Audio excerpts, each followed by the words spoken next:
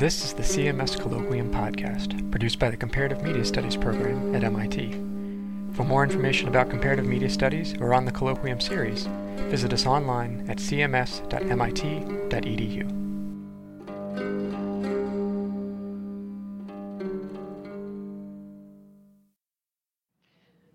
Hi, and welcome to On the WoW Pod, a design for ecstasy and fantasy fulfillment for the World of Warcraft addict. My name is Laura Knott. I am the Curatorial Associate in Architecture and Design here at the MIT Museum, and I was responsible for curating the exhibition Hollowed, of which the WoW Pod is a part. I'd like to welcome you all to the museum, and thank you for coming. And I want to thank as well the Visual Arts program and the Comparative Media Studies program for their help in organizing, publicizing, cross-listing, podcasting, and otherwise supporting this event. As of December 2008, World of Warcraft, the massively multiplayer online role-playing game, which had by then been available for only 4 years, could claim 11.5 million monthly subscribers in 65 countries and 16 languages. Much of the success of World of Warcraft has been attributed to its combination of multi-leveled competition and ongoing in-game social interaction and collaboration. Though we should note that the model of individual online play in a physically isolated environment is not universal, it seems clear that players, such as the young man depicted in the WowPod video, which you may have already seen, and if you haven't, we'll show it in a few minutes, that those players would be delighted to have at their disposal the niceties of the immersive architectural solution that the WowPod proposes. When it became clear that the WowPod and the Pleasure Craft, the boat beside it, would be placed side by side in our gallery here at the MIT Museum, I was a little concerned that the two works might, on first viewing, appear to engage what has been called the mythical opposite extreme. That is, the extreme between the face-to-faceness of a nautical romance and the isolated online experience of World of Warcraft, and that opposition might be too blunt for the casual museum visitor to get beyond. However, in observing visitors spend time with the two works, I have come to think that the affection for the World of Warcraft that the WowPod exhibits and its humor have helped our visitors to engage with the questions that it raises. We have tonight a number of panelists here who will examine some of those questions, and we'll have time at the end to take audience questions as well following their presentations. I'm going to begin by introducing all of the panelists, and then we'll work our way down the table. Starting to my right, Kati Vosel, artist collaborator and PhD candidate at the MIT Media Lab. Marissa John, artist in residence, MIT Media Lab, and 07 SMISVIS grad of the Visual Arts program. Steve Shada, artist collaborator. Then on this table, Raimundas Malasauskas, curator at the Artist Space in New York City. Jean-Baptiste Labrune, postdoctoral associate in the Tangible Media Group at the MIT Media Lab, and immediately to my right, Henry Jenkins, co-director of the MIT Comparative Media Studies program, who will act as respondent to the panelists' presentations. Thank you all, panelists, and we're going to start with the table of the people who made the work.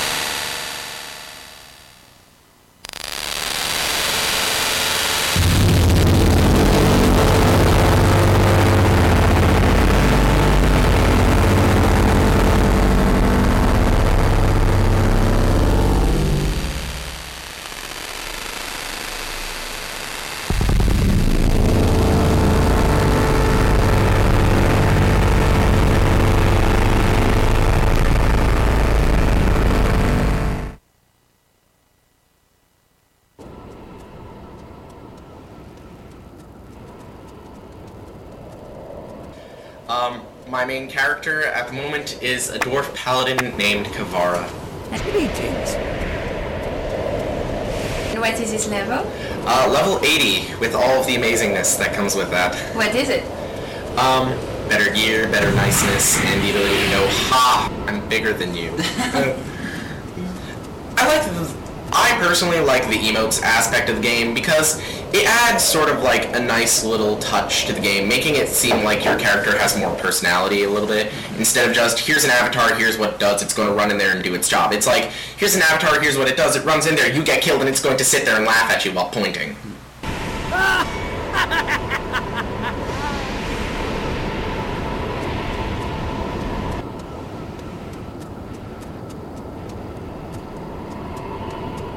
I've been kicked out of WoW groups on many occasions because I had to go empty a dishwasher.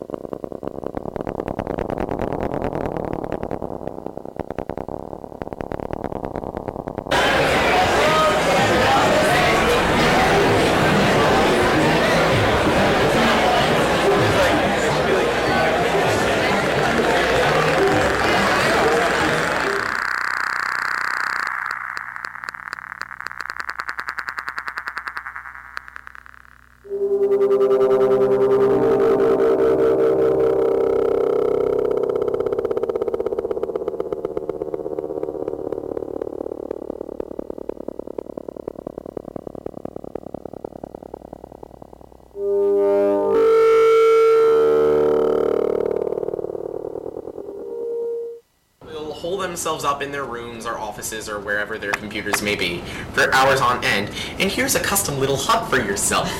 It has a built-in toilet.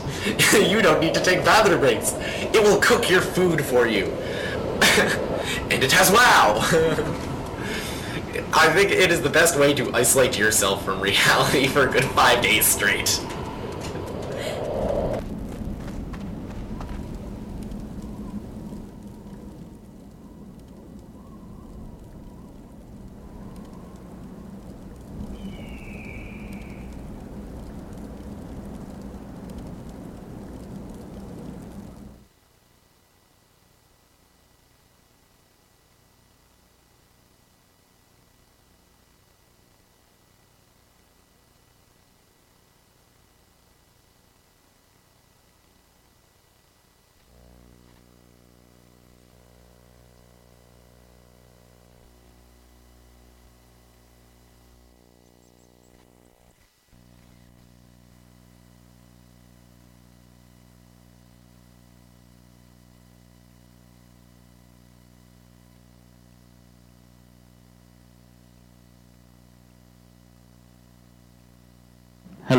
Okay, that works.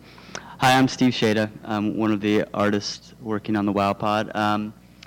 I wanted to give a brief personal account of of my involvement in the project and a reformed game hater, maybe. Confessions of a former game hater. Give sort of a brief description of how the WoWPod came to be from my perspective and my original interest in working on the project.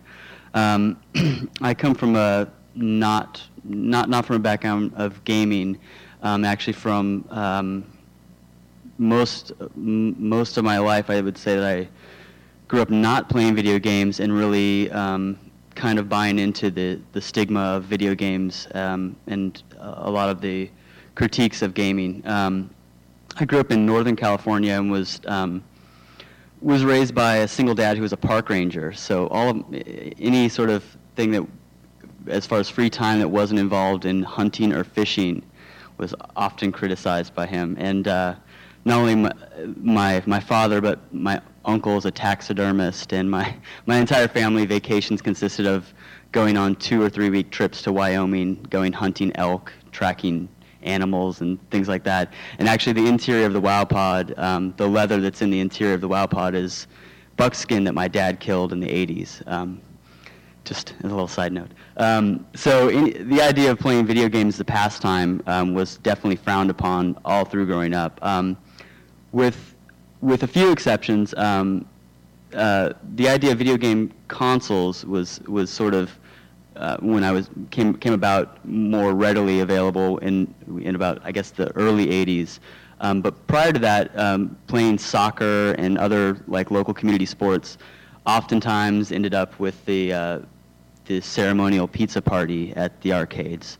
And arcade video games always seemed different than playing Atari at home.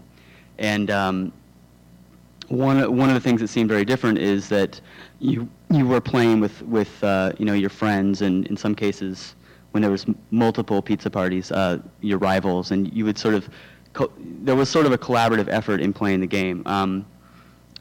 One of the games that I do recall, and one of the games we talked about in our brainstorming of the WoWPod was this game Gauntlet, that I'm sure a lot of you are familiar with, which I'm not sure if this is factually correct, but from my memory as a kid playing arcade games, was one of the first games you could play, up to 4 people could play at the same time. And you went through the dungeon together, and you kind of had to help each other out in order to clear the level. And I didn't really remember that game so much until working on this project. And actually through working on this project, my initial idea of my involvement with the project was sort of to critique gaming culture and to criticize the idea of gamers. It's not often that I work on a project where I really learned a lot doing this project about a different perspective for sure. And the critiques that I had prior to working on this project have definitely been changed, and the validity of what is real life experience and what isn't has definitely changed for me. Getting back to the playing Gauntlet, I kind of had forgotten about those memories until we started working on this project, and one of the initial reasons why I think we talked about we wanted to have the character be a warrior was kind of influenced by this I don't know how many of you are familiar with Gauntlet or have played it, but there's this really great thing that when you're about to die or when you need food, it says, "Warrior needs food badly," and "Warrior's about to die." These really great audio segments. Anyways, I found myself definitely intrigued when we first started talking about it, and as any good artist should do, I started doing a lot of research by playing World of Warcraft, which I had always, I had never played the game. I've never played any online role-playing game, and as many of you know that have played the game or are currently playing the game, in order to get out of certain areas, you have to get to a high enough level to where you don't get killed. But not playing the game, I invested several hours, not even knowing how to like jump or how to like actually navigate the character. I think I invested a lot of time playing the game and really probably looking like a buffoon while playing the game. And while playing the game and being stuck, I remember one of the first days I was playing, I got stuck in a pond, and I didn't know how to get out, because I didn't know how to make my character jump. I didn't know that you hit spacebar to make him jump. And one of the players that was playing like basically came up to me and told me how to do it. And it reminded me of when I was playing arcade games after soccer games. And I remember for a long time I played Punch-Out, and I couldn't beat Bald Bull. And I remember at the end of soccer games, I would be the one kid that couldn't beat Bald Bull. So all of my teammates would kind of gather around me and tell me how to do it. And it reminded me of when I was stuck in this pond in World of Warcraft, and some characters came up and basically guided me and helped me out in getting out of the situation I was in. And I realized that there was a lot more going on that I was very judgmental and not understanding, specifically online role-playing games where you have a lot of people playing at the same time. And I did not really understand the social aspect of the game. Getting back to my notes here. I think one of the things that really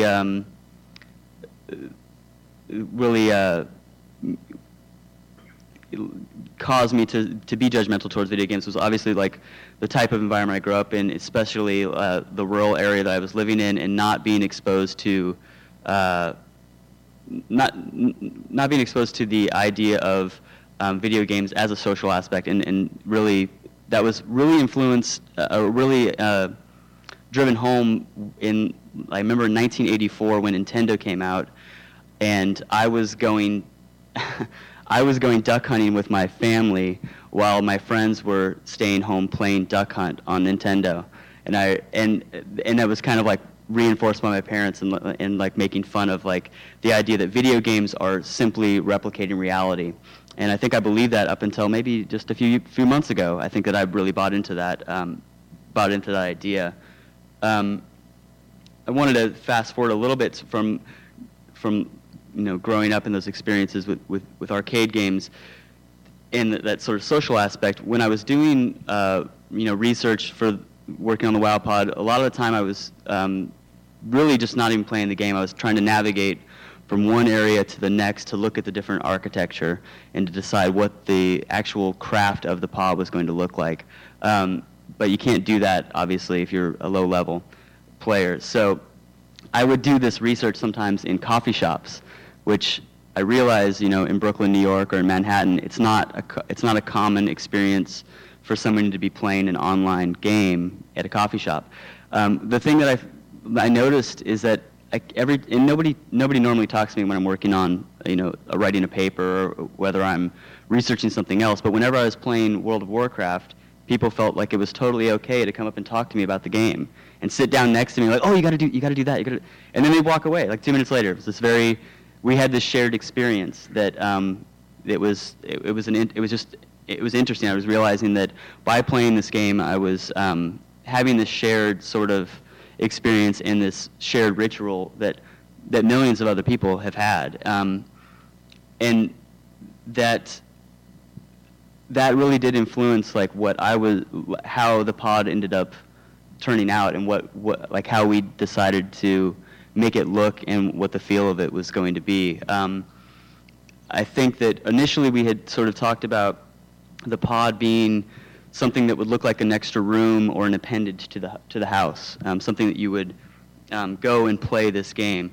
But I think that through further discussions and through a lot of talking about how we wanted it to look, it was important that the game was always there, even in your real life. If you were to have this pod in your house, it would be a reminder of the game. Because really, in playing the game, when you stop playing the game, you still have this emotional connection to your avatar and to the experiences the quests that you're having through World of Warcraft. And we wanted something that would always be there, even if you weren't playing the game. If you were feeding the cat or emptying the dishwasher, whatever it was there still. It wasn't a white blob. It wasn't something that was fitting in with your house. It was another identity. It was another experience. And when you decided to go and play the game, you could enter into this comfortable place where you could sit down and surround yourself in the game. One of the things we talked about was not having a door on the WoW pod, and we also left an opening at the ceiling so that even while you're playing the game, you're very aware that the cat still needs to be fed, and that you do need to still empty the dishwasher and things like that.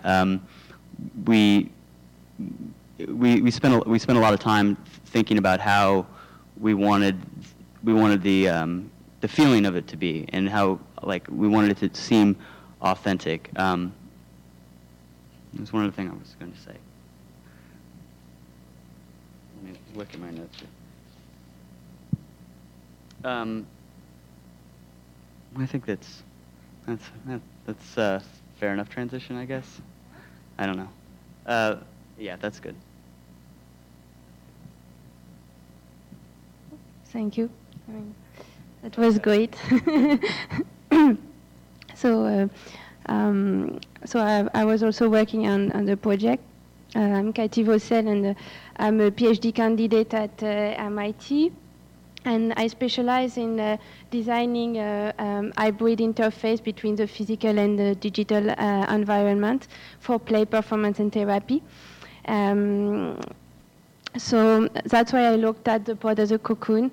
A cocoon is a protective structure from one environment to another environment, and from the wound.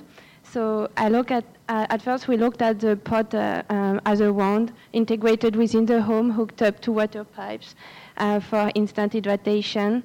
Our basic physical needs being fulfilled, and from the idea of being dependent on the home, hooked up for survival, it naturally looked like a worm with its organic shape. And it transformed into something less caricatural, as Steve mentioned, something more like the ultimate desire of a player, still keeping the idea of the warm cocoon in mind. So I forgot to say I'm also a WoW player, and I've been working with a lot, playing a lot. So we had a lot of discussion with Steve about should it be something like, should we go from the critic of the pod, of the gamer, or something actually that is an interesting space, and I think we end up having something in between. So here we are kind of an independent one, a more digital one, a cocoon that protects you, giving everything to the players. But it's mobile, it's independent, and it differs from the mother worm. So we have on one side a side that reflects the desire to be physically in the game, and the outside that would be more the reality of the experience. So it looks pixelized. So because when you play World of Warcraft, you see structures that are very pixelized. And as a player sits in the pod, he sits in the throne made of fur. So you can imagine this feeling when you're a warrior in World of Warcraft and you can sit in a throne made of fur. So it becomes a sensory cocoon. And why a sensory cocoon? So this is more part of my research. And I think every day we search for warmth and comfort. So the body is seeking for sensorial grounding experiences with everyday objects. You take a cup of coffee, and its warmth reminds you that you have a body. It reassures you, and in a way it contains you. We can seek this comfort in immersive environment. Like here we have a Gable sculpture, and they function like sensory immersive pillows. They embrace literally the body. And since birth we have swaddled. We transfer into the world via a cocoon of fabrics that contains us. And we can also improvise with cocoons. We can have pillows on which we wrap, or we can wrap onto themselves, and we are comforted. In my work, I design haptic interface to ground people in their body, to contain them, to secure them, and this for mental health care. So what would be a technological cocoon? Well, I'm interested in the screen as being a source of comfort. And as Serge Tisserand explained, television might be internalized as a nanny. Like a mom and a child watching TV together, if the child the child might associate the comfort of being with the mom and watching a bright TV screen, and then when alone, watching the screen might be a source of comfort. Or just even holding the remote might be comforting. So it all depends on your history. So the idea of repositioning the body within the interaction with a video game requires to look at the whole experience and our sensory motor memory. So in the WoW pod, there is the idea that it's a cocoon, a protective structure in which a player receives protection and necessary elements to survive 5 days straight of playing online. Yet the pod, as Steve mentioned, is open to the world. During interviews, teenagers requested a closed pod with an LED sign that says "Do not enter," and that would only open the door if they are done with the game. We found that the pod can be also a social, provide social comfort. During an exhibition in New York, people would accumulate themselves into the pod for more cuddling. So there's also one question that Steve didn't talk about so much, but we thought a lot about. It's like, would playing video game need incentive to it? We do need that. Do we need a reminder that we have a body and that we need to take care of it? Well, so one take on that is to think that when you get absorbed by an activity, you might forget to take breaks or to drink or to eat. And I think in video games, it's exactly what's happening. So a typical scenario for teenagers addicted to the game is to settle down in front of the monitor on Friday night and collapse on Sunday night. And then these players, they eat junk food, and they are sleep deprived, and they kind of are proud of it. And they cannot take breaks, otherwise they would break their social contract with other players. So to take breaks, they type AFK, so away from keyboard, that pop-ups in front of the avatar. And this AFK mode cannot be more than 2 minutes because you don't have time. So you just go to the restroom, grab some food, milk, and then you come back. So looking into that with Steve and Marisa, we were thinking, what if we could do a pod that responds to this condition? So here we have like little food packet. When the player is hungry, you take a food packet and you put it in the pod. The pod adjusts a hot plate to cook your food at the right amount of time and temperature. And then we have your avatar that announces the status of the meal to both the player and everybody online. So the WoW pod naturally triggers the avatar to recall the user to take breaks and eat. But it's more than that. It plays on the relationship between the user and her avatar to make this happen. Because usually the player reminds the avatar to eat and drink, but in this case the avatar reminds the player to drink and take breaks. Otherwise the avatar would be affected by the player's behavior, which is an interesting relationship with your avatar. So this behavior that affects the mood, the mood of your avatar based on what you consume in real life. Either. Should we switch? Yeah. So Marisa's gonna talk.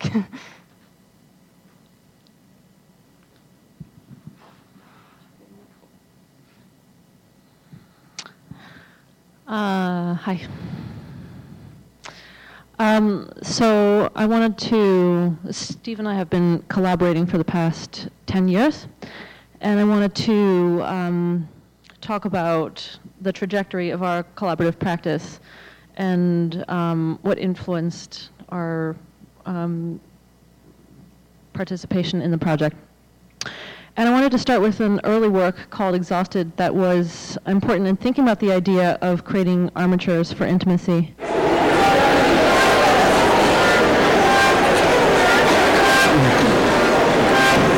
It's hard to hear because it's a low tone.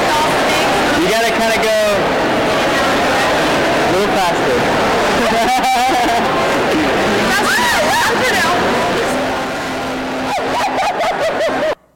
And so we see the work as an allegory for human relationships and the push and pull of our own collaborative practice.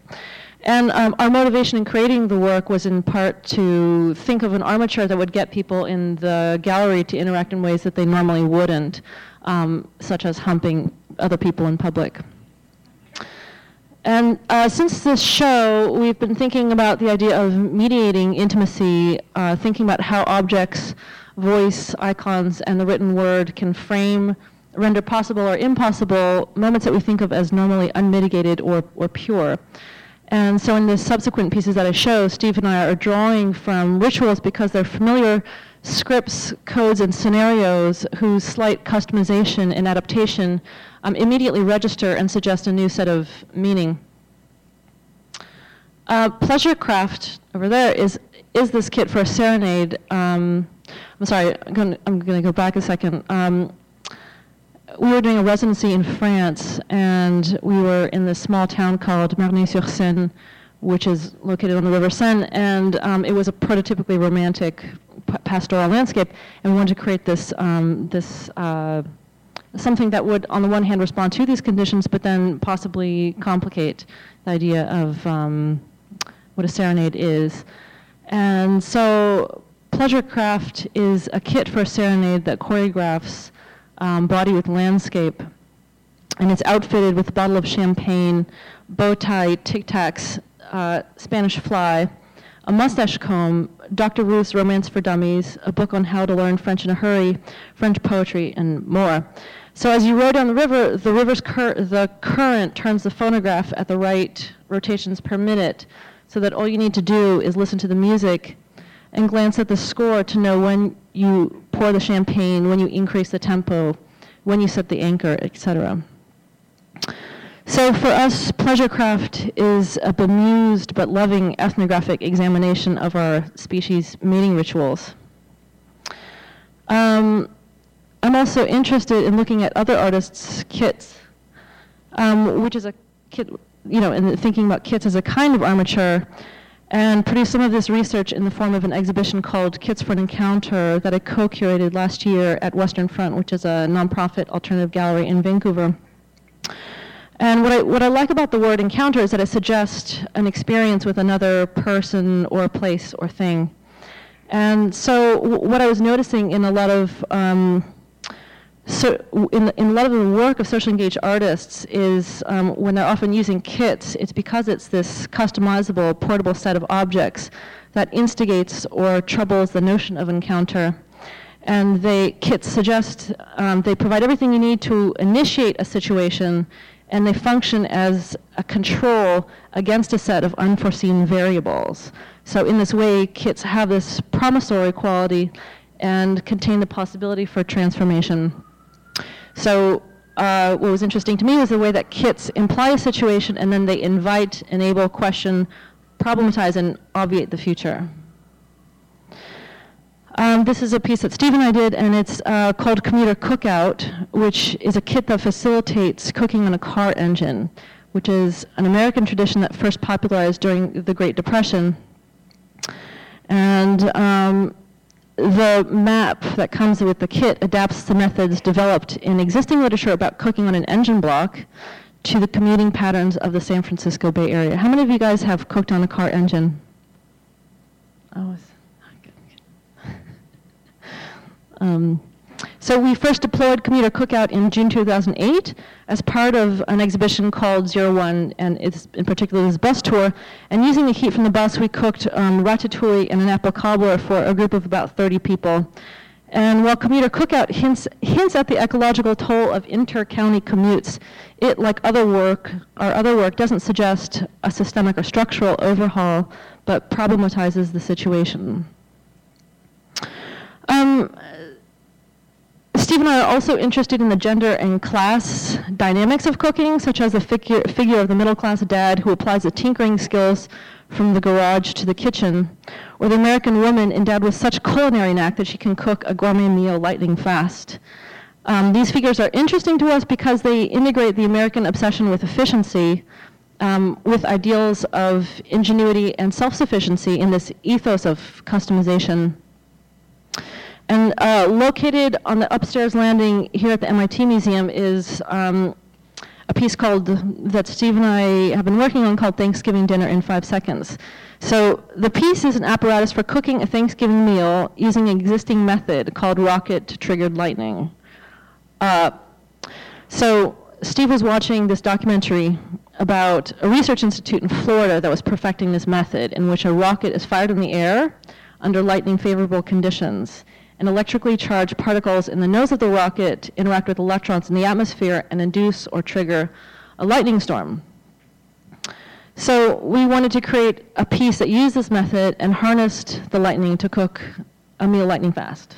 So for us, the work suggests or recalls a series of fragments from American history, such as Native American totem poles as monuments of kinship, Thanksgiving, which is a meal that marks the first communion between indigenous people and European settlers, the wild turkey as a symbol of the American frontier, and also Ben Franklin's controversial experiments to harness lightning for ordinary household use.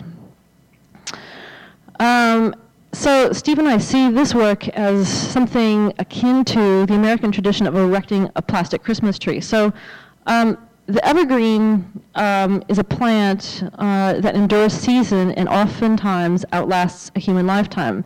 And because of this, the Christmas tree is a symbol of life everlasting and an important ritual in the celebration of Christmas for many people. So if preparing a meal is one of the most important American holidays and is a way to demonstrate hospitality and one's gratefulness, both the plastic tree and the Thanksgiving dinner lightning fast offer a solution to cut corners and save time, and they present a quick fix to fulfill a social obligation. So just to conclude, in creating armatures for intimacy, we're interested in denormalizing scenarios or customizing scenarios to reveal relations between desire, desperation, and isolation and communion.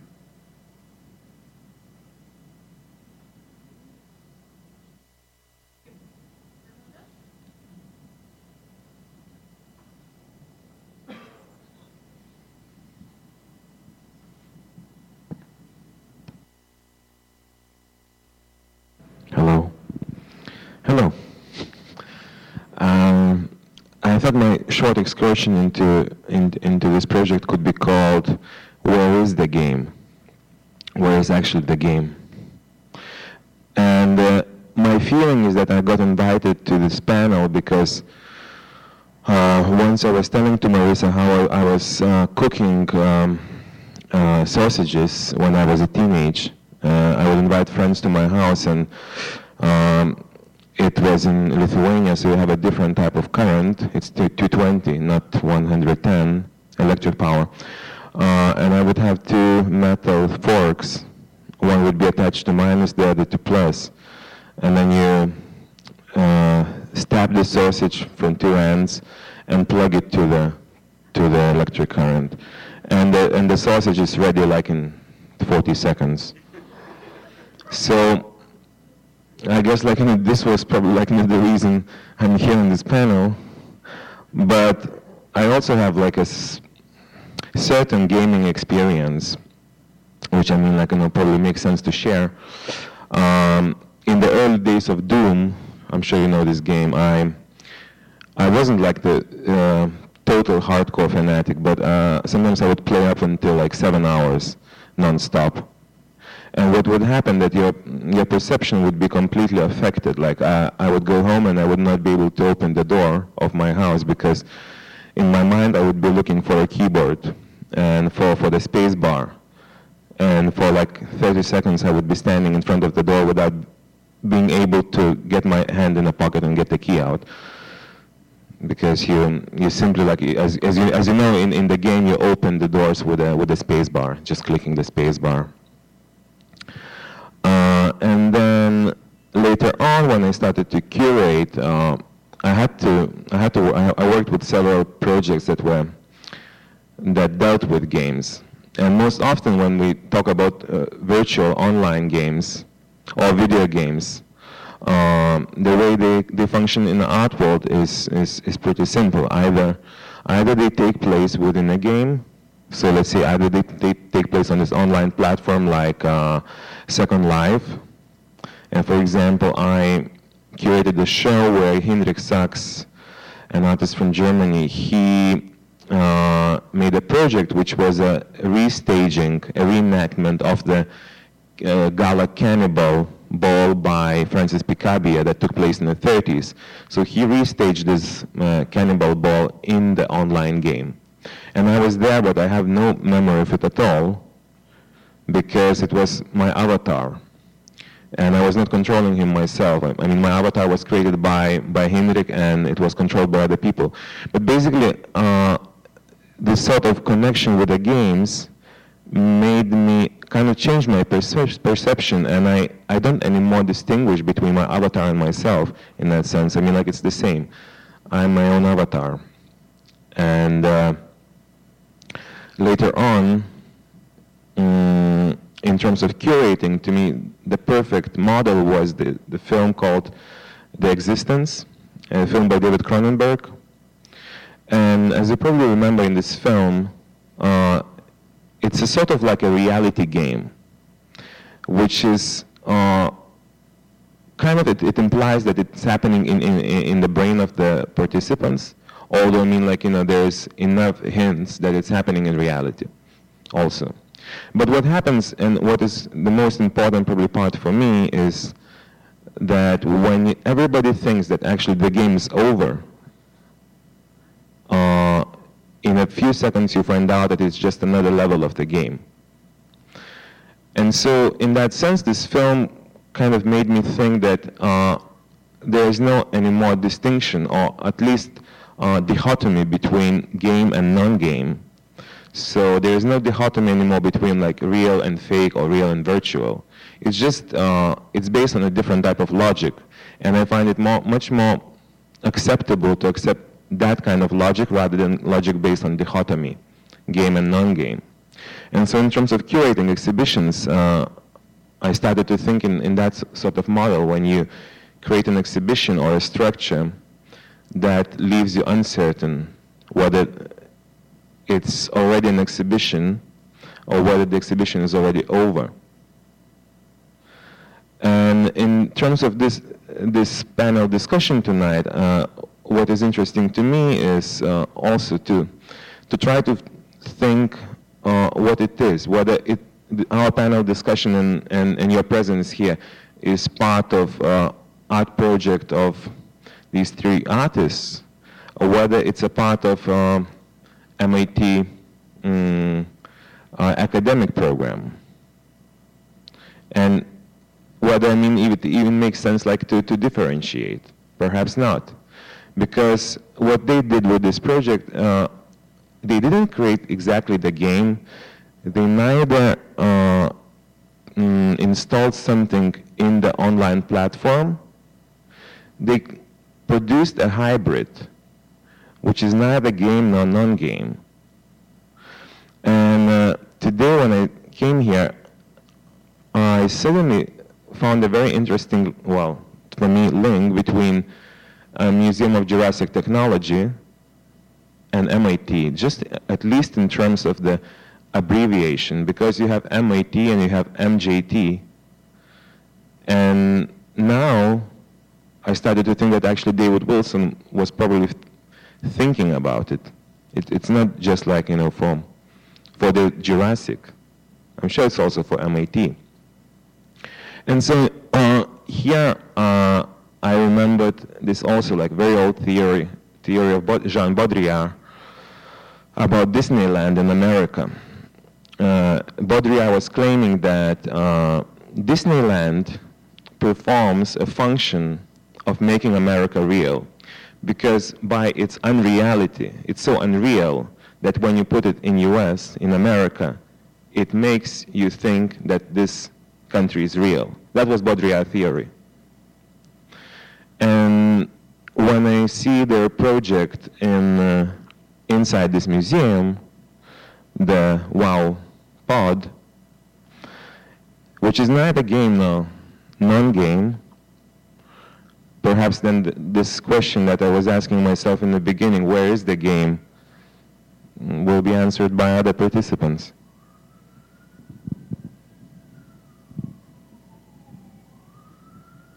Thank you.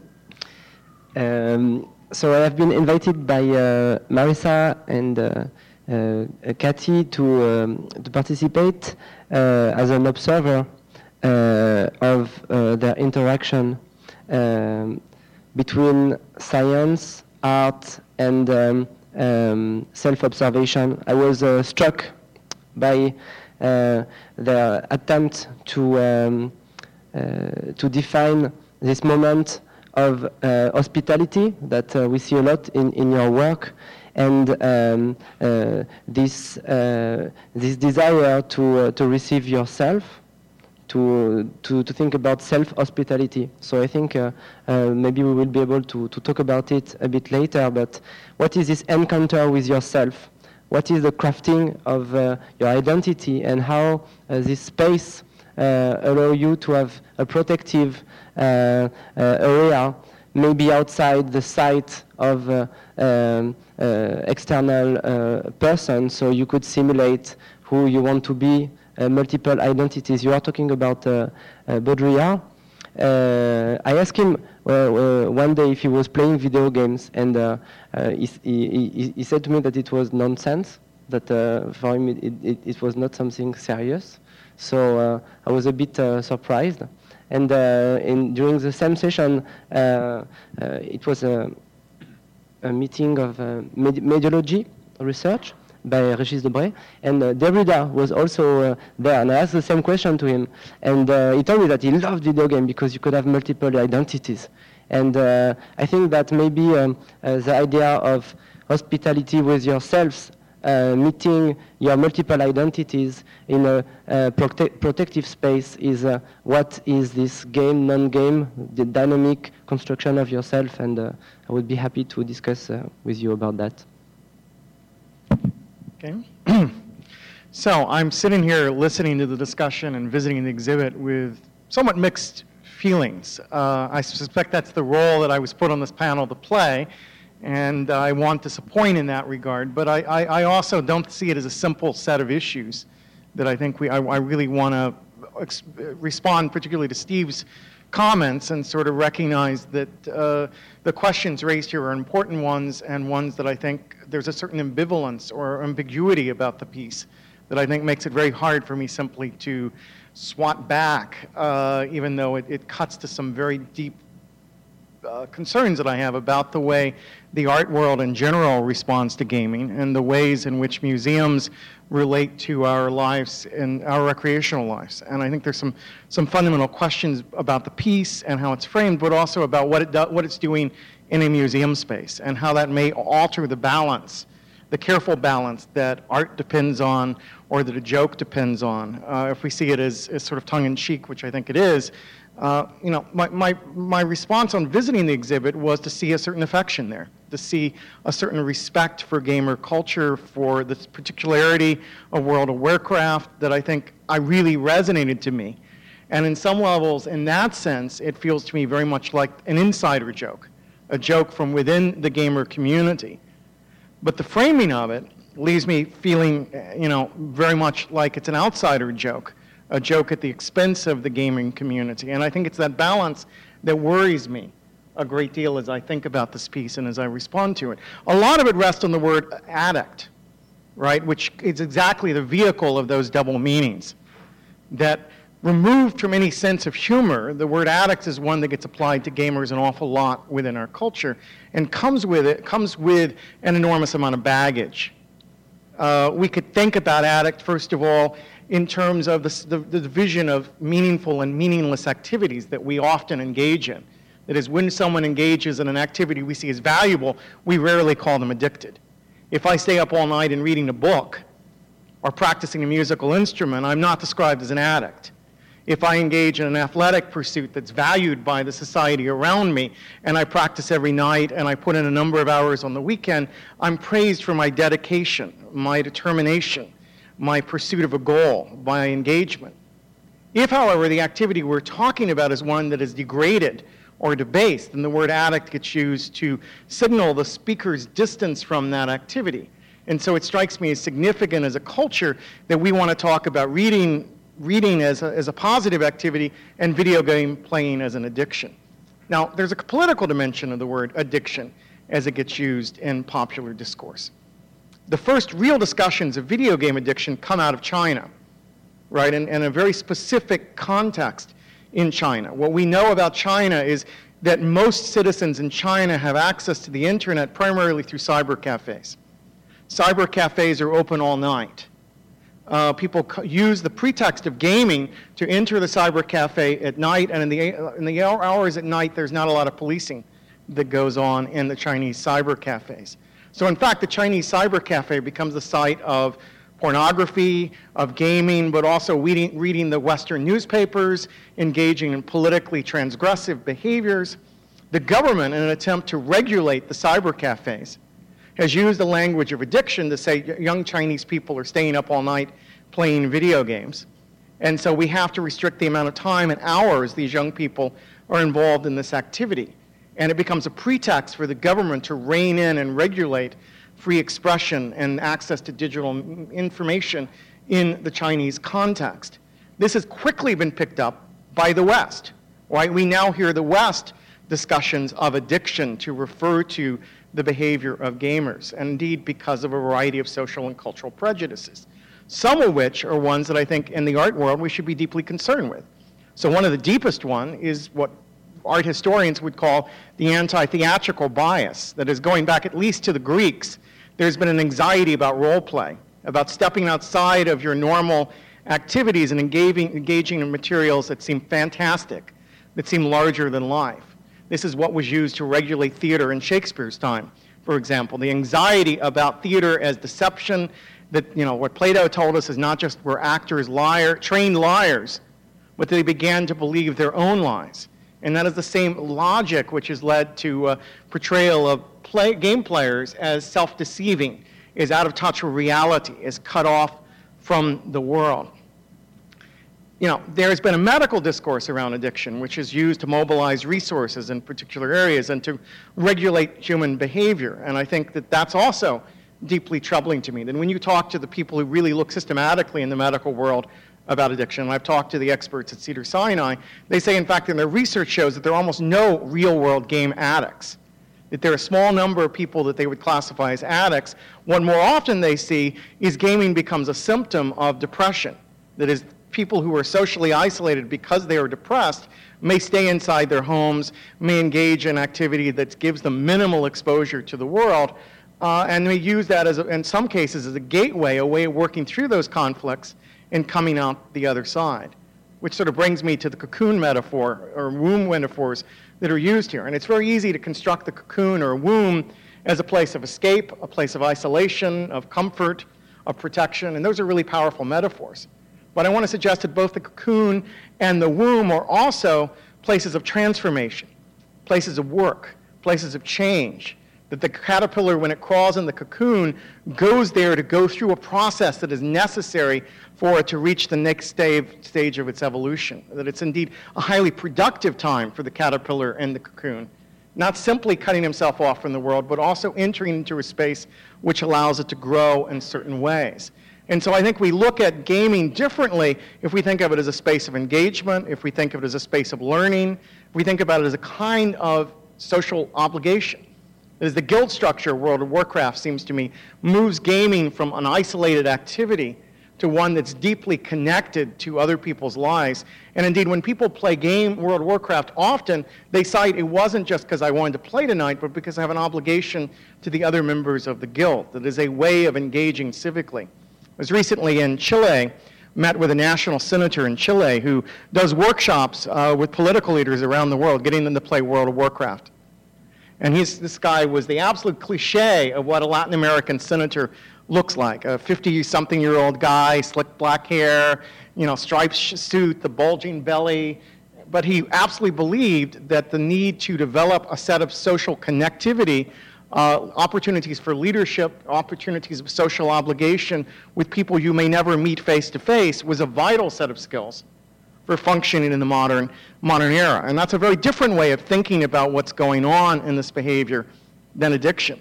So the problem, the language of addiction, it seems to me, comes with a lot of baggage attached to it. And when we label exhibit a being for an addict, it comes with that. But the flip side is that within the world of gamers or the world of fans, there's also a language about addiction. The game industry talks about how addictive a game might be. a player or a fan talks about how addicted they are to their favorite media source. It's a larger-than-life, carnivalesque experience, a hyperbole about their experience. I was fascinated by the fact that the subject of the video laughs when he's describing the pod, and it suggests the degree to which he does engage with the pod as a kind of carnivalesque statement about the obsession that games can provoke, about the sense of being deeply immersed in this reality.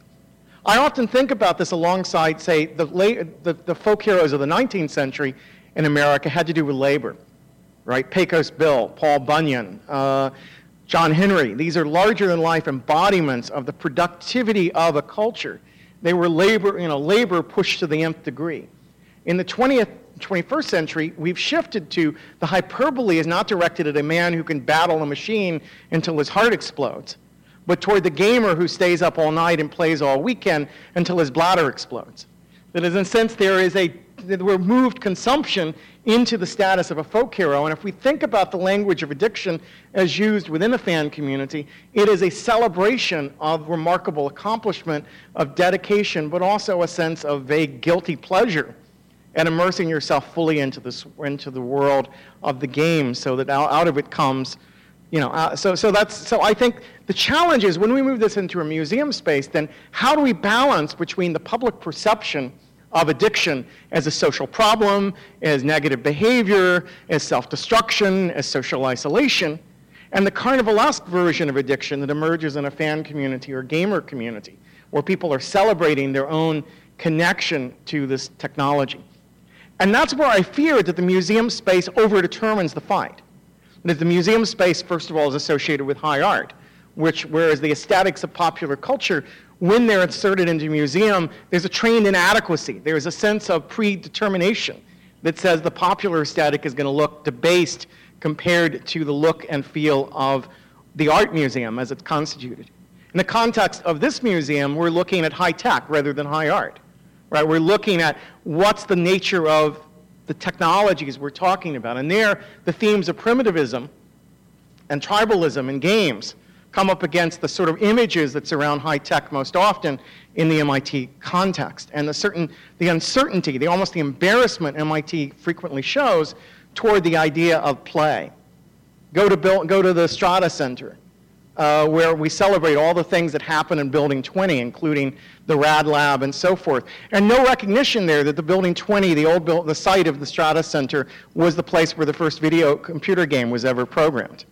MIT is embarrassed by its history of play in that way. It doesn't proclaim it. It doesn't celebrate it. And so to see us bring this into a museum space and celebrate a critique of gaming without acknowledging the technical accomplishments, the artistic accomplishment of gaming, troubles me to some degree. There's also a sense in which people who go to a museum are involved in an activity of self-betterment, self-education. That's the whole mission of the museum, is to go to a place of self-improvement. And so recreation has historically had a troubled relationship to the museum space. Recreation is about a different model of self-renewal. Time for myself, time to do things that are not productive activities, time to engage in play, whereas historically there was much greater desire to push workers into museums on weekends than to see them enjoy time on their own, because that notion that they should be working in some way toward self-betterment at all times, a sort of organization of human activity toward self-improvement, sort of worked against the idea of recreation as free time in which we recreate ourselves through relaxation, through play. And so I worry that if we insert this exhibit in a museum, all of the value that are associated with the museum of high art, of high technology, of self-betterment, tips the scale on a very carefully balanced joke, so that it comes out much more likely that people leave the exhibit feeling skeptical about gaming or critical of gaming than they come out as a reformed anti-gamer, to use Steve's language. And so, as someone who believes that gaming is a deeply meaningful activity to the people who participate, I worry about what doing this without a broader educational context, without the kind of discussion I'm hoping we're engaging with tonight, and which, of course, is exposed to a small percentage of the visitors who pass through a museum space. So I'll end my provocation there. I hopefully haven't dug too deep, because I really do respect what you've accomplished, but I'm troubled by by the implications of bringing this particularly potent set of images into a space where people haven't really been taught to rethink the prejudices through which those metaphors operate elsewhere in society.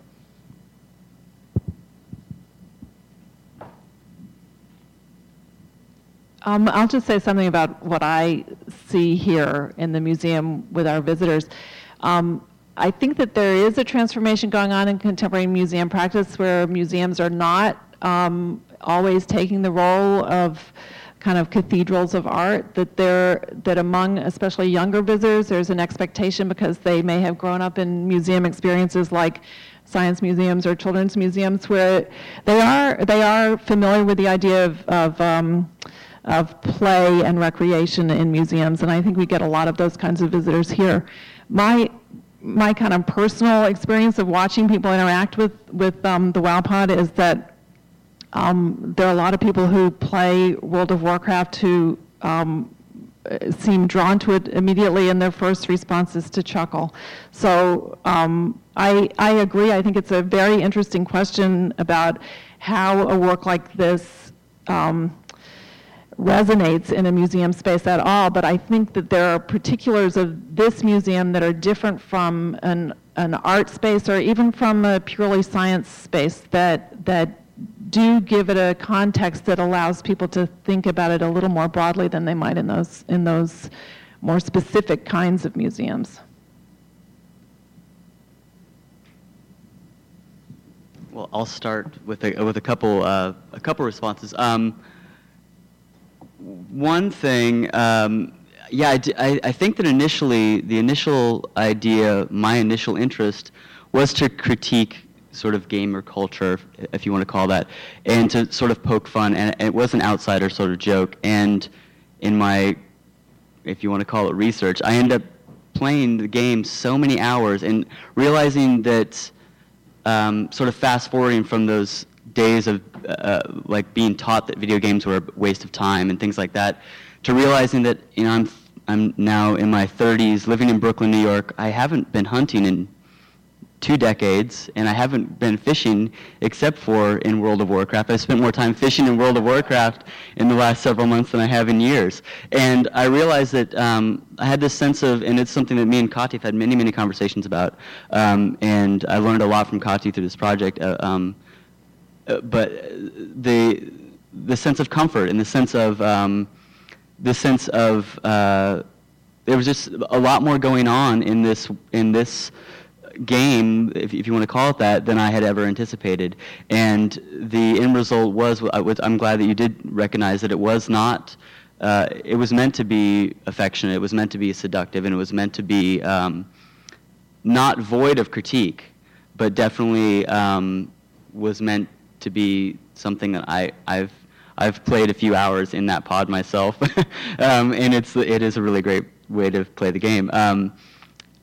But it's a very, the project, I would like to say that like all of those things, those questions that you raised have been resolved, but for me, not coming from a research or academic background, coming from an artist background, I'm interested in creating, that debate and being a part of that question asking. I don't think I'm qualified to be answering a lot of these questions, but I hope that questions like the ones you're raising are what museum goers are going through. And I'm hoping that sort of dialogue, and I think that is not just the case with the WoW Pod, but I think that's with a lot of the work that I'm interested in. A lot of the work I'm interested in making and participating in is not about being a scientist or about being an anthropologist or about being a psychologist, or it's about asking those inquisitive questions, hopefully they're inquisitive, and about maybe in some cases making mistakes and maybe provoking further discussion. I'm not interested in drawing a still life. I'm not interested in making something pretty necessarily. I'm more interested in my take on the work that I make is that I don't actually make work. I don't actually make artwork. The artwork is something that other people fill in. Other people. I'm interested in making coloring books and having other people color them in. That's what I'm most interested in making artwork. And to be honest, up until working on the WoWPod, I had never read a book, never gave much thought to the idea of video games or online game playing as a really crucial, crucial in modern society. And to be honest, I found my aversion in playing the game was that I was not as social as other people playing the game. And my critique ended up being more of my, like, when I got to the level that I'm at now, which I've kind of stopped playing, those of you familiar with the game, you get to a certain level, you have to join guilds, and you have to start joining groups, you have to go on quests with multiple players, and I really didn't like that. I didn't like being forced and being obligated and being committed to this group, and it gave me an aversion. So it was actually quite the opposite of my initial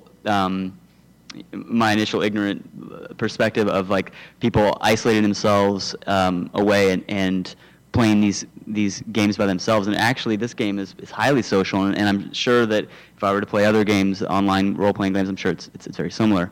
But that actually was my big aversion, and one of the reasons that kept me away from playing the game is I just didn't want I didn't have room in my life for another relationship, and that's what it felt like it was becoming.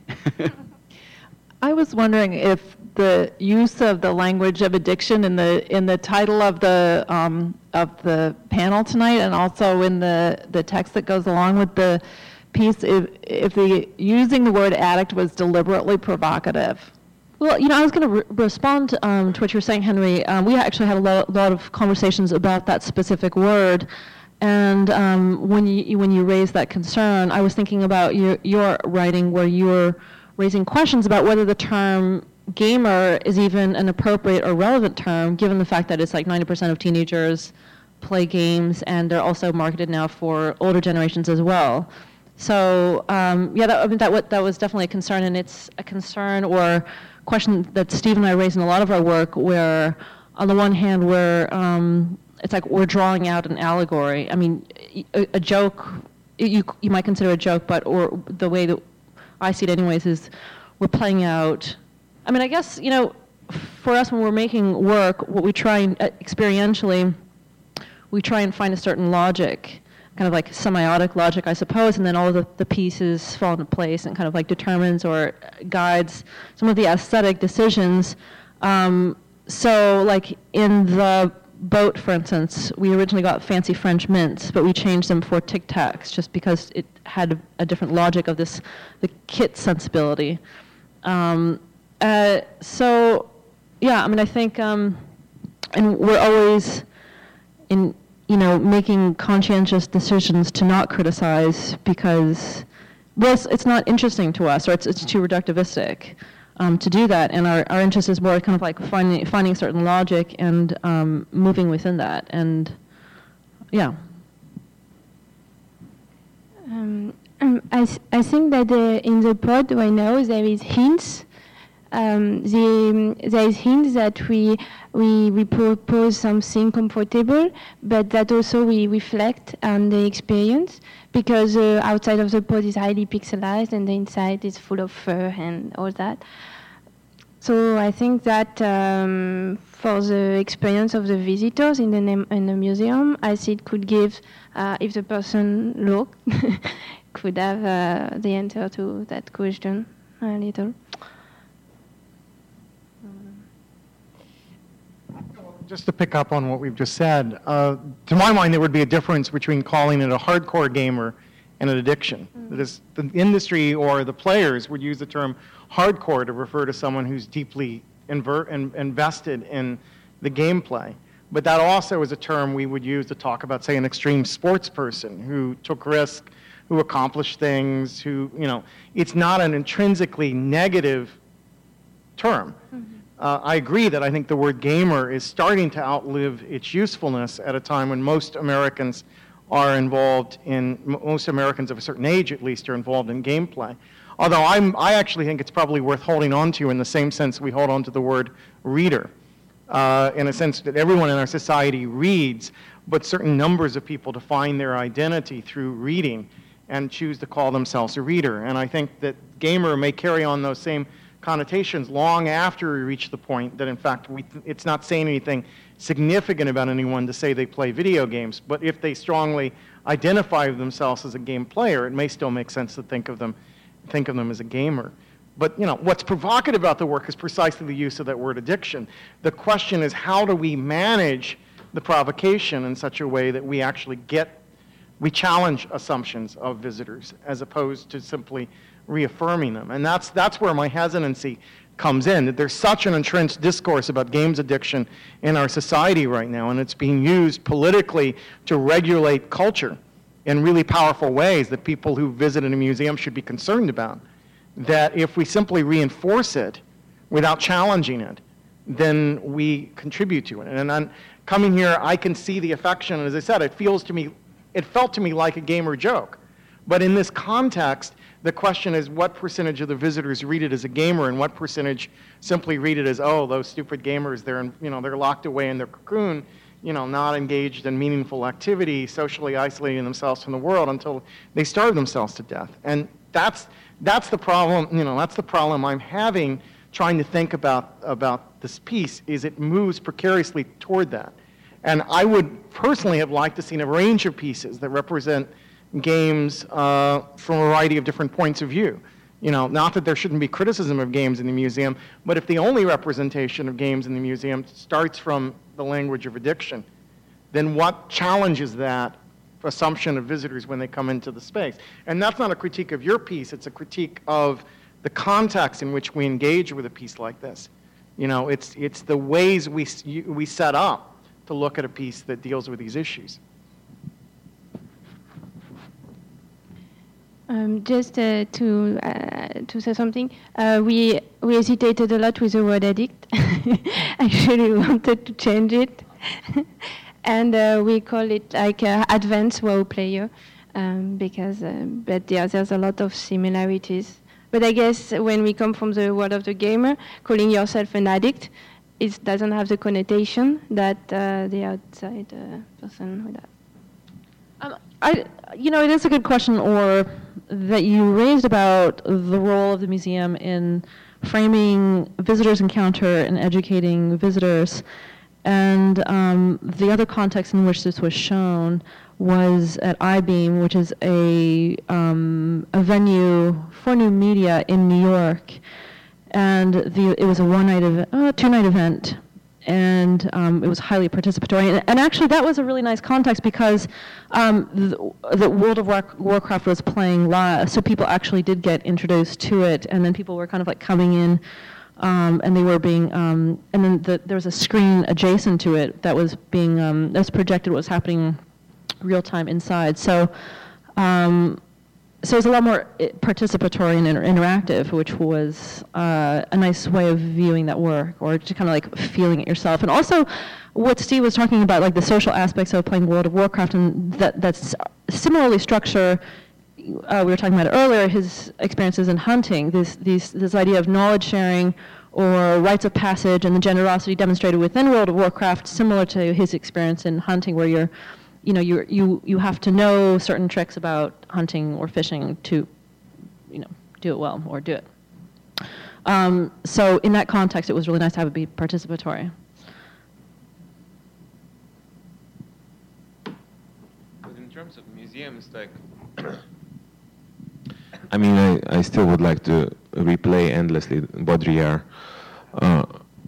Let's say, given that example of American Disneyland, if we take this project as a game and it's being placed here in the museum, doesn't it prove then that museum is not a game? Because otherwise, it implies that museum is also a game, and only by placing this project there, you sort of give tools to prove that it's not a game. So it's almost like, this project is almost like a way to say that museum is not a game. Watch out.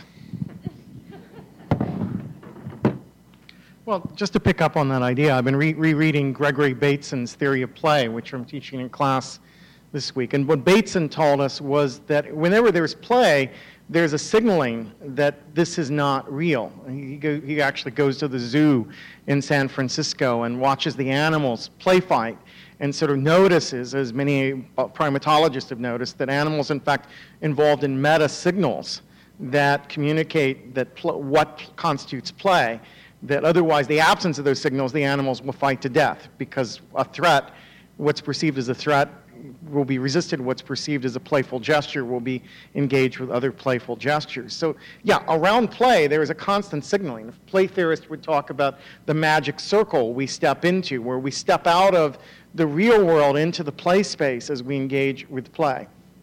Now, the more provocative question is then, all right, what kinds of meta signals do museums give out? You know, and the work that Bourdieu and others did in France showed that when museums open their doors for free to the public, they still seem to attract mostly upper middle class people, because the meta signal of the museum, you know, this museum is not as bad as most, but the meta signal in the museum is you don't belong here. That this, you know, the things that you do in your everyday life, the things that you do in your own practice, the things that matter to you are not valued here, and the things that are valued here are things that require education in order to access. And so the history of the museum as meta signals of the museum has historically been to exclude the popular, whether the popular is understood as popular culture or is understood as the everyday life practices of everyday people. And so the challenge is the museum has to figure out a way to give a different kind of meta signal as it begins to incorporate these new forms of expression into its midst, so that the people who step in are invited inside to engage with it, and so that people question the kinds of entrenched prejudices which surrounds the act of going to the museum in order to engage with other aspects of our lives in new ways. That the nature of art is always to teach us new ways of seeing the world. But the museum can often re-entrench or ratify old ways of seeing art in such a way that it becomes harder for people to suspend their prejudices when they walk into a space. And this space is an incredibly inviting museum. I don't mean this as a slam on this museum, but I think it's a larger problem of how do museums connect to lived experience and popular culture that is worth exploring in that regard. Just a remark from France. I think, as you said, museums are legitimation machines, and what used to be pop could be maybe art and maybe video games, and I surely think it's the case, is a form of art and plays an essential role in our culture. And in France, in Pompidou, I belong to an association in France that try to militate for the cultural and art recognition of video game. And it was so difficult to have video game related pieces in Pompidou because for them, as you said, it's pop culture, and Pompidou is about contemporary art, and we don't mix. And the idea of hybridization, also the idea as this piece is here as a transformative place, is also a meta question on what are museums. They are transformative places that legitimate maybe media, like a video game as a form of art, and maybe in a way this physical object, more than a concept or a discourse, belongs, is physically present, persistent in the museum. And I think it's noticeable, remarkable, and I hope that, as you said, we'll have a collection of physical objects more and more in museums to remind the importance of video game. And just another little example, before going to museums, it was very interesting to see in France how we had to go through BNF, the National Library, because of patrimonial and cultural preservation. The French National Library is buying and archiving all the video games produced in France, like you archive also television and radio as a fund, and it's through the mediation of the patrimonial archival from BNF and the Louvre that Pompidou then said, okay, if the BNF and the Louvre recognize video game, maybe now we have enough arguments to be able to consider even this. And the only form of video game as art that was present in museum before would be like very critical piece of deconstructing video games and highly criticizing it, or having it as a meta terrain for contemporary art, like this French artist called Colcoz that proposed to use video game to basically it was a shoot them up, where you would go to Bernard Arnault apartment and you would shoot all of these art pieces through as a FPS. So all this idea of violence and addiction, it's very interesting for me also to hear again memes of video game like addiction, addictare, the contract, social labor, and violence. All these questions all the time in all the conference I go, and I would prefer to talk about crafting, creativity, a new culture, a new world of possibilities, identities, and everything that is more full of enthusiasm for me in this world than just, again, the fear and all, So I hope... I mean, I think also about this idea of creating structures for... one question that we have in our work and that guides some of our work is that it's not as if in creating an armature for an intimacy, for instance, like a kit for a serenade or a pod for the World of Warcraft player. What's interesting to us is that it's not as if by creating a structure that you entirely obviate or remove the possibility of intimacies. What actually happens instead is that there are new intimacies and new layers, new intimacies formed, and new relations between objects and people and things, and new ways of creativity within certain boundaries. So I think for us, that's also why we're interested in, for instance, like our obsession with kits. It's like a set and bounded structure that everybody's, and rituals also, these scripts and codes that everyone's immediately familiar with, and then the creativity forms within that space.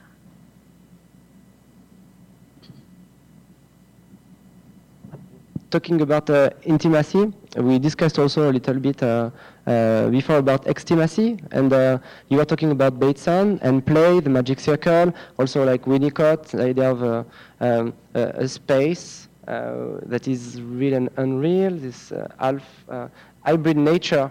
And I think that the idea of extimacy comes from this French intellectual, Jacques Lacan, and was recently recycled in a way by psychologists of video game specialists in France, like Serge Tisserand, Michael Stora, Thomas Garon, working with Miller, and on this idea that what is the exhibited intimacy, what is social intimacy, how you negotiate form of view that will be public even though they are private. And I think these new hybrid forms of identities are very interesting to explore in video games. And the idea of reifying, of making tangible, physical things that happen in the game, for me is very interesting. And I would like to see it more as an artistic practice, how we take what happens in the game outside of the game to be able then to have shared artifacts and be able to talk about it.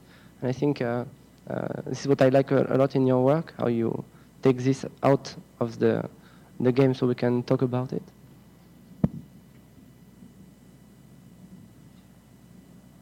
One of the things in making the pod that we quickly sort of realized is that when we first started designing the look of the pod, I'm not sure how many people are familiar with going and looking at all the buildings in the game, but it's meant to be a building that's of the orc race, and I think before we even started building it, we really wanted to make one for all the races, and the idea of where the game ends and where the game begins.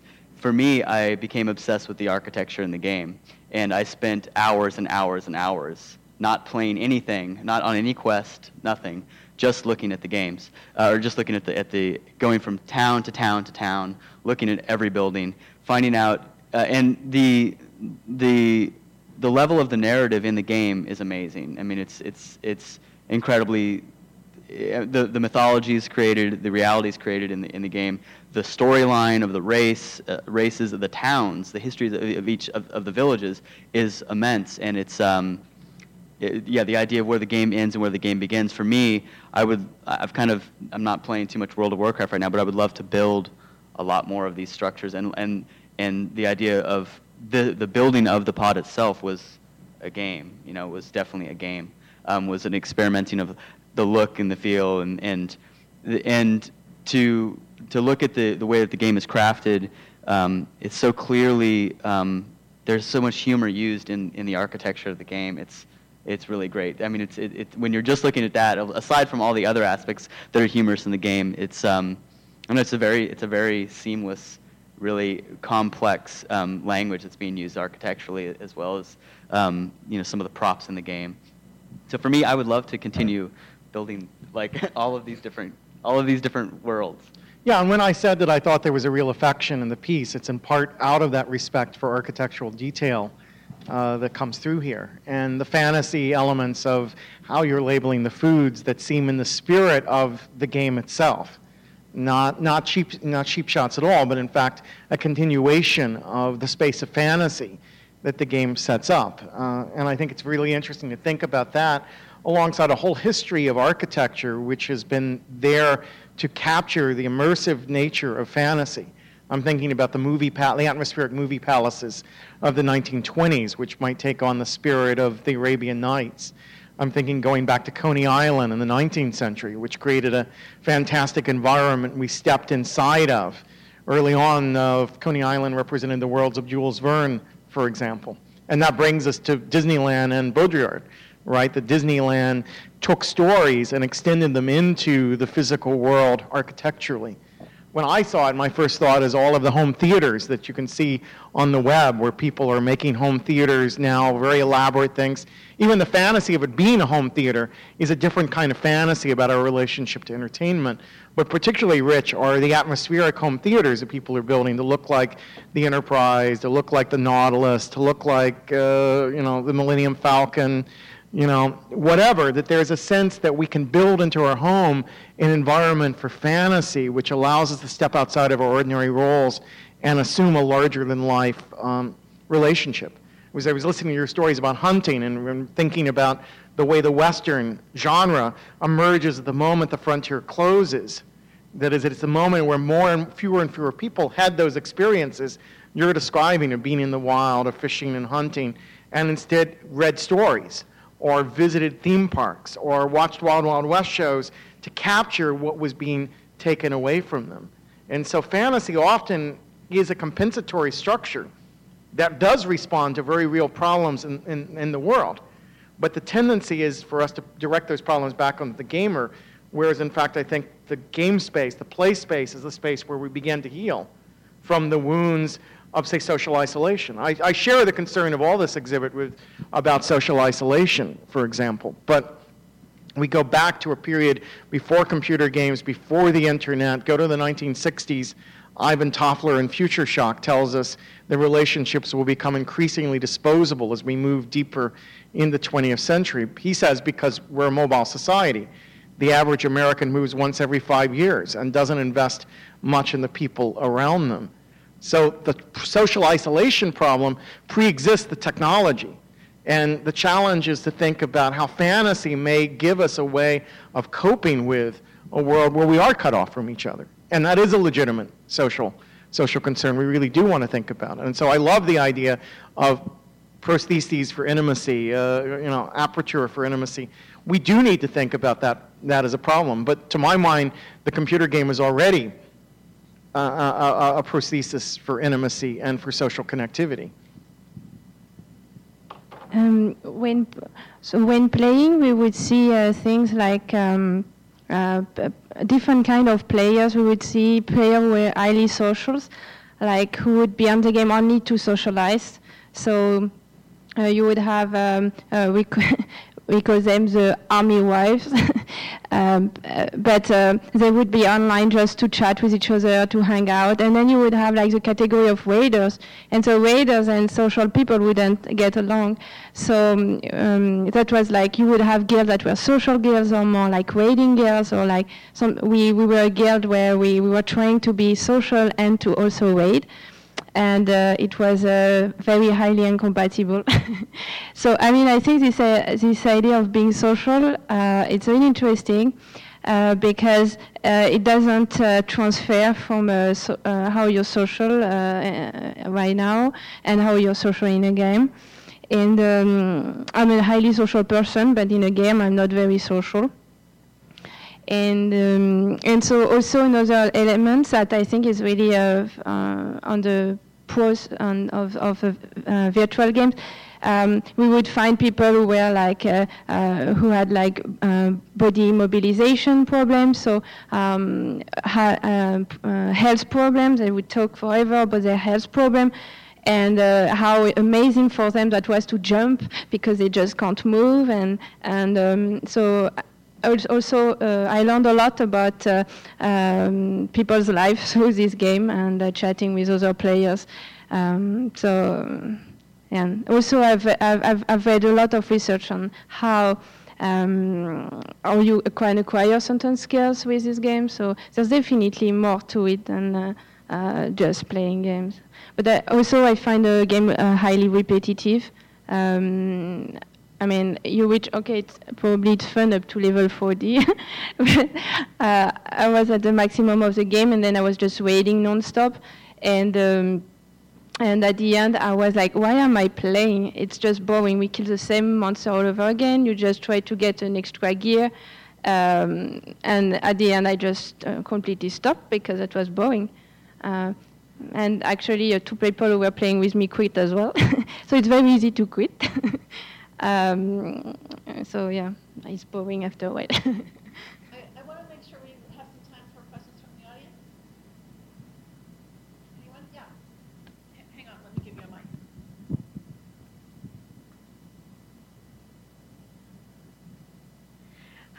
Hi. Yeah, thanks. That was really interesting. So my first layer of entry into the WoW pod is through, not through the kind of social dimensions and the everyday and the, 11 million or however many it is people who play the game, but rather the emphasis on the physical extremes of, rather than pushing the body to the limit of physical performance, but pushing it to the limit of non-performance, and that kind of sensationalism there. And then with Henry bringing up, kind of likening, extreme sports and athletes to extreme gamers, and are they the same thing? And is, the legitimate concern of heart failure due to, immobilization by playing games too often the exact same thing as heart failure due to pushing the body to the limit of extreme sports? And does it come from a similar place in our culture, these, I guess, pushing the body or desire for extremes and sensationalism in pop culture, just as a what you might think about that?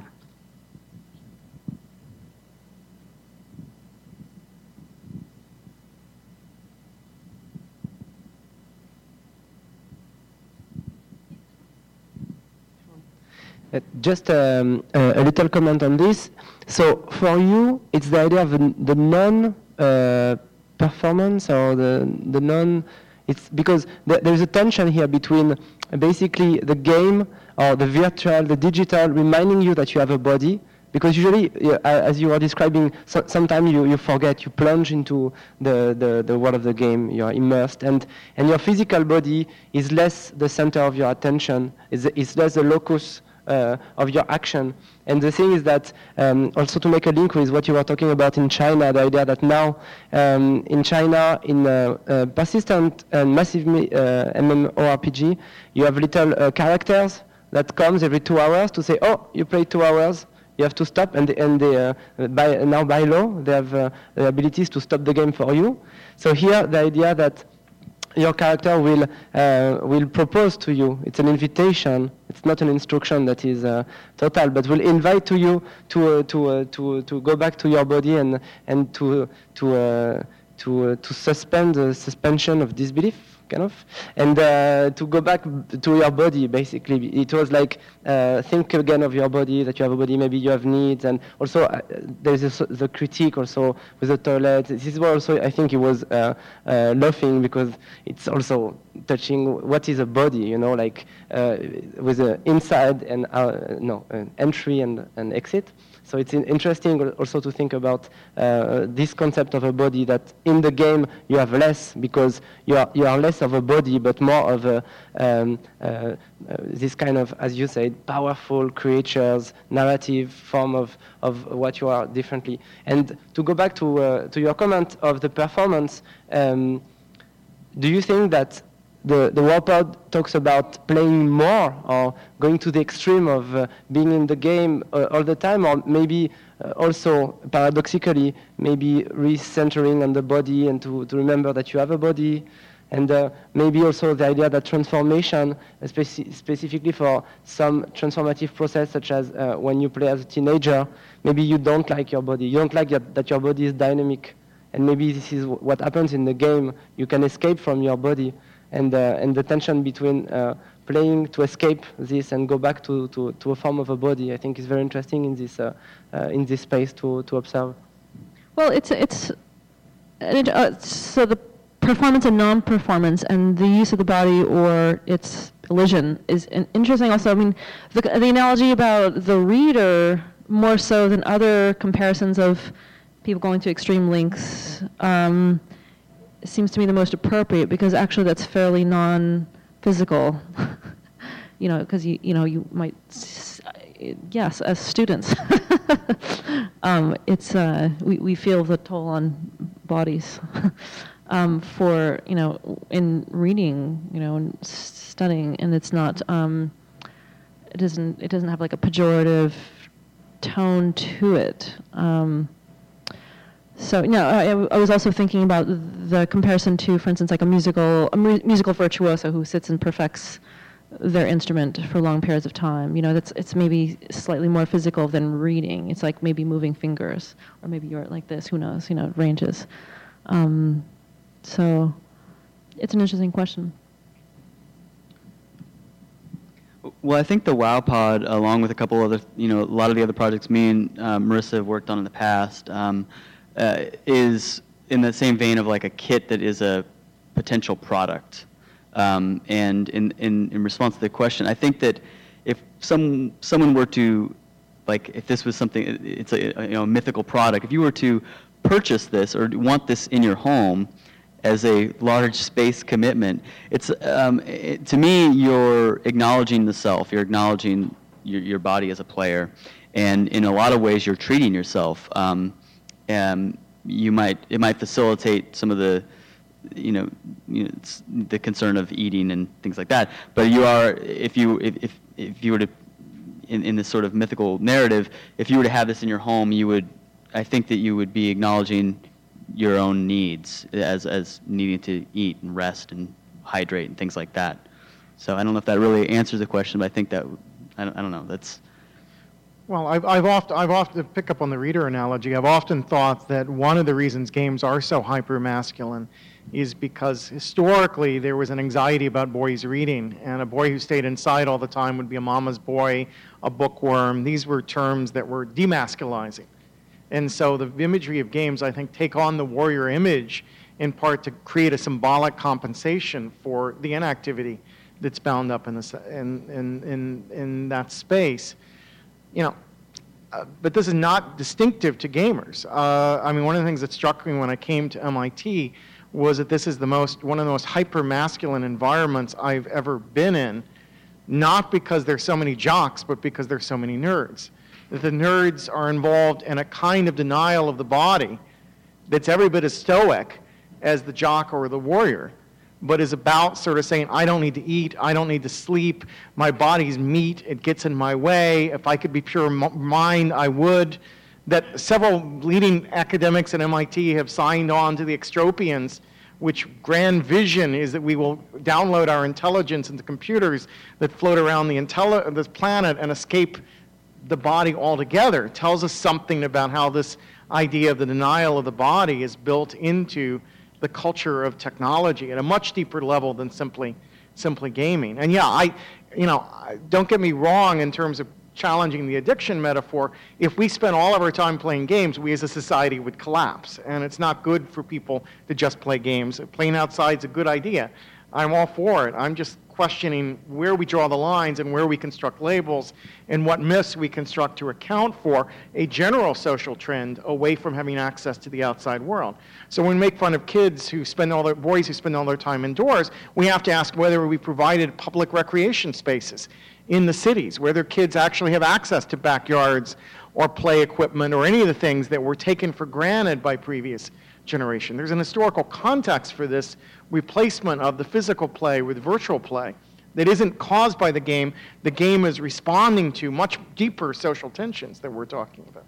One question I have for you is, even if the reader is still this figure that's demasculated and is passively consuming, I wonder then if the analogy about a writer, for instance, who might say is equally immobilized, but is like considered productive, might be a more a better metaphor to use when talking about gamers, because you could also compare the idea of someone who's playing a game or a gamer as as Jean-Pep, as JB has talked about a lot, this idea of crafting the creativity within World of Warcraft, this idea of inscribing, I think there are other metaphors available. So the gamer is an artist or a performer, first of all, who constructs a character, who carries that character off. Much of the literature on gaming shows that gamers create the context for each other's suspension of disbelief, so they're involved in a mutual performance practice.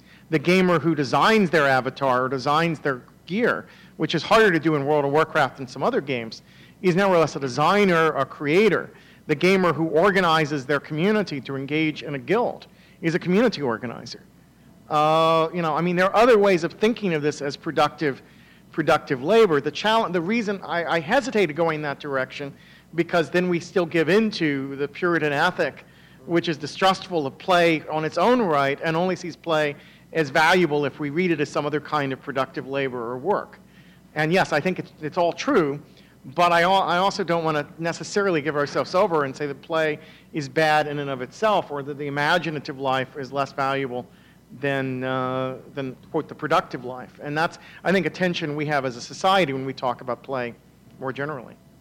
And just a comment on the idea of what is the social value or acceptation of the idea of play as a kind of escapism practice, or being not in reality. I think what is important in psychology, they talk about the idea of a back and forth, that it's true, the idea that you have to be able to go in the space of play, but also to go back. And if you are quitting your body and you want just power, being a being of power, just an immaterial personality, maybe there is a problem even for the society, because a body is also what resists to you. Is this thing that you want to have lots of things, but maybe you will not have them. The idea that the reality resists to you is something that I see a lot in your piece here, to remind that physicality is also maybe define the boundary of your desire and your action, and that in video game, as you were saying, maybe we need also activities on the side in the physical space where other players will resist to you and resist to what you want to be. Okay.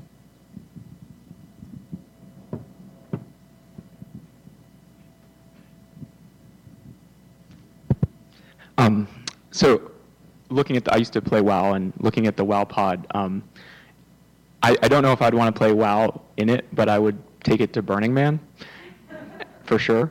So I was thinking, like, you're obviously both building something that, fetishizes and is very beautiful and is very desirable in some ways, but also critiques the game itself and the play of the game.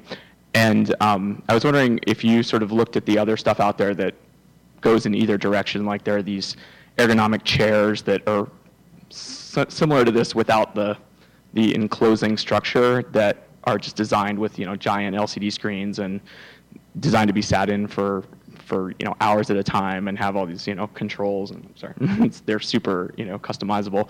And then on the other end, there's like the South Park episode that criticizes WoW for when Cartman is playing and his mom is like bringing him the bucket and all that stuff. So I was wondering if you looked at other stuff on both ends of the spectrum when you were creating this, and if so, how did you decide like which elements were going to be the sort of comfortable ones and which ones were going to be the critiques? Well, we looked in the multi-boxing system, so we were thinking at first with Marisa, we talked a lot about like multi-boxing and how we could have like so multiple screen. And so when I don't know if you're familiar with multi-boxing, but it's someone who plays with 5 characters at a time. So so you have like fit on. So we were thinking of different technology to make that happen, like play with the elbow and things like that. And then we decided to not really go into that, to really keep it to because we realize also that you reach this level really. There's only I don't know the statistics, there's only a small number who are actually multi-box. So we were thinking more at looking at really the average player, the advanced WoW player, but so that this would reflect on too. But well, I mean, we looked into other gaming pod stuff and gaming consoles and like home console stuff, mainly to steal their ideas on ergonomics. And to see how they were dealing with certain like physical limitations of cramming so much gear into one space. But yeah, there's a whole industry of gaming pods. But we also looked into that as far as physical design and fabrication wise to make it so that this didn't seem like one of those. So this was something more that didn't seem like specifically a gaming pod. This is a space commitment to your, if you like the idea that this is much larger, and this does not reflect the aesthetics of like a slick gaming console, but it's specifically the one game that this pod is about. It's not meant to really work for other role-playing games or other online games. If that helps. So I think it's interesting to think about this piece in the context of the other pieces in the exhibition as I think Marisa said, all being kits as potential products. Another form of work that is not generally seen in an environment such as this. I hope you'll all have a chance to come back and see the Thanksgiving dinner in 5 seconds. It's at the top of our stairs. We have to stop, but thank you all. And thank you to the panelists.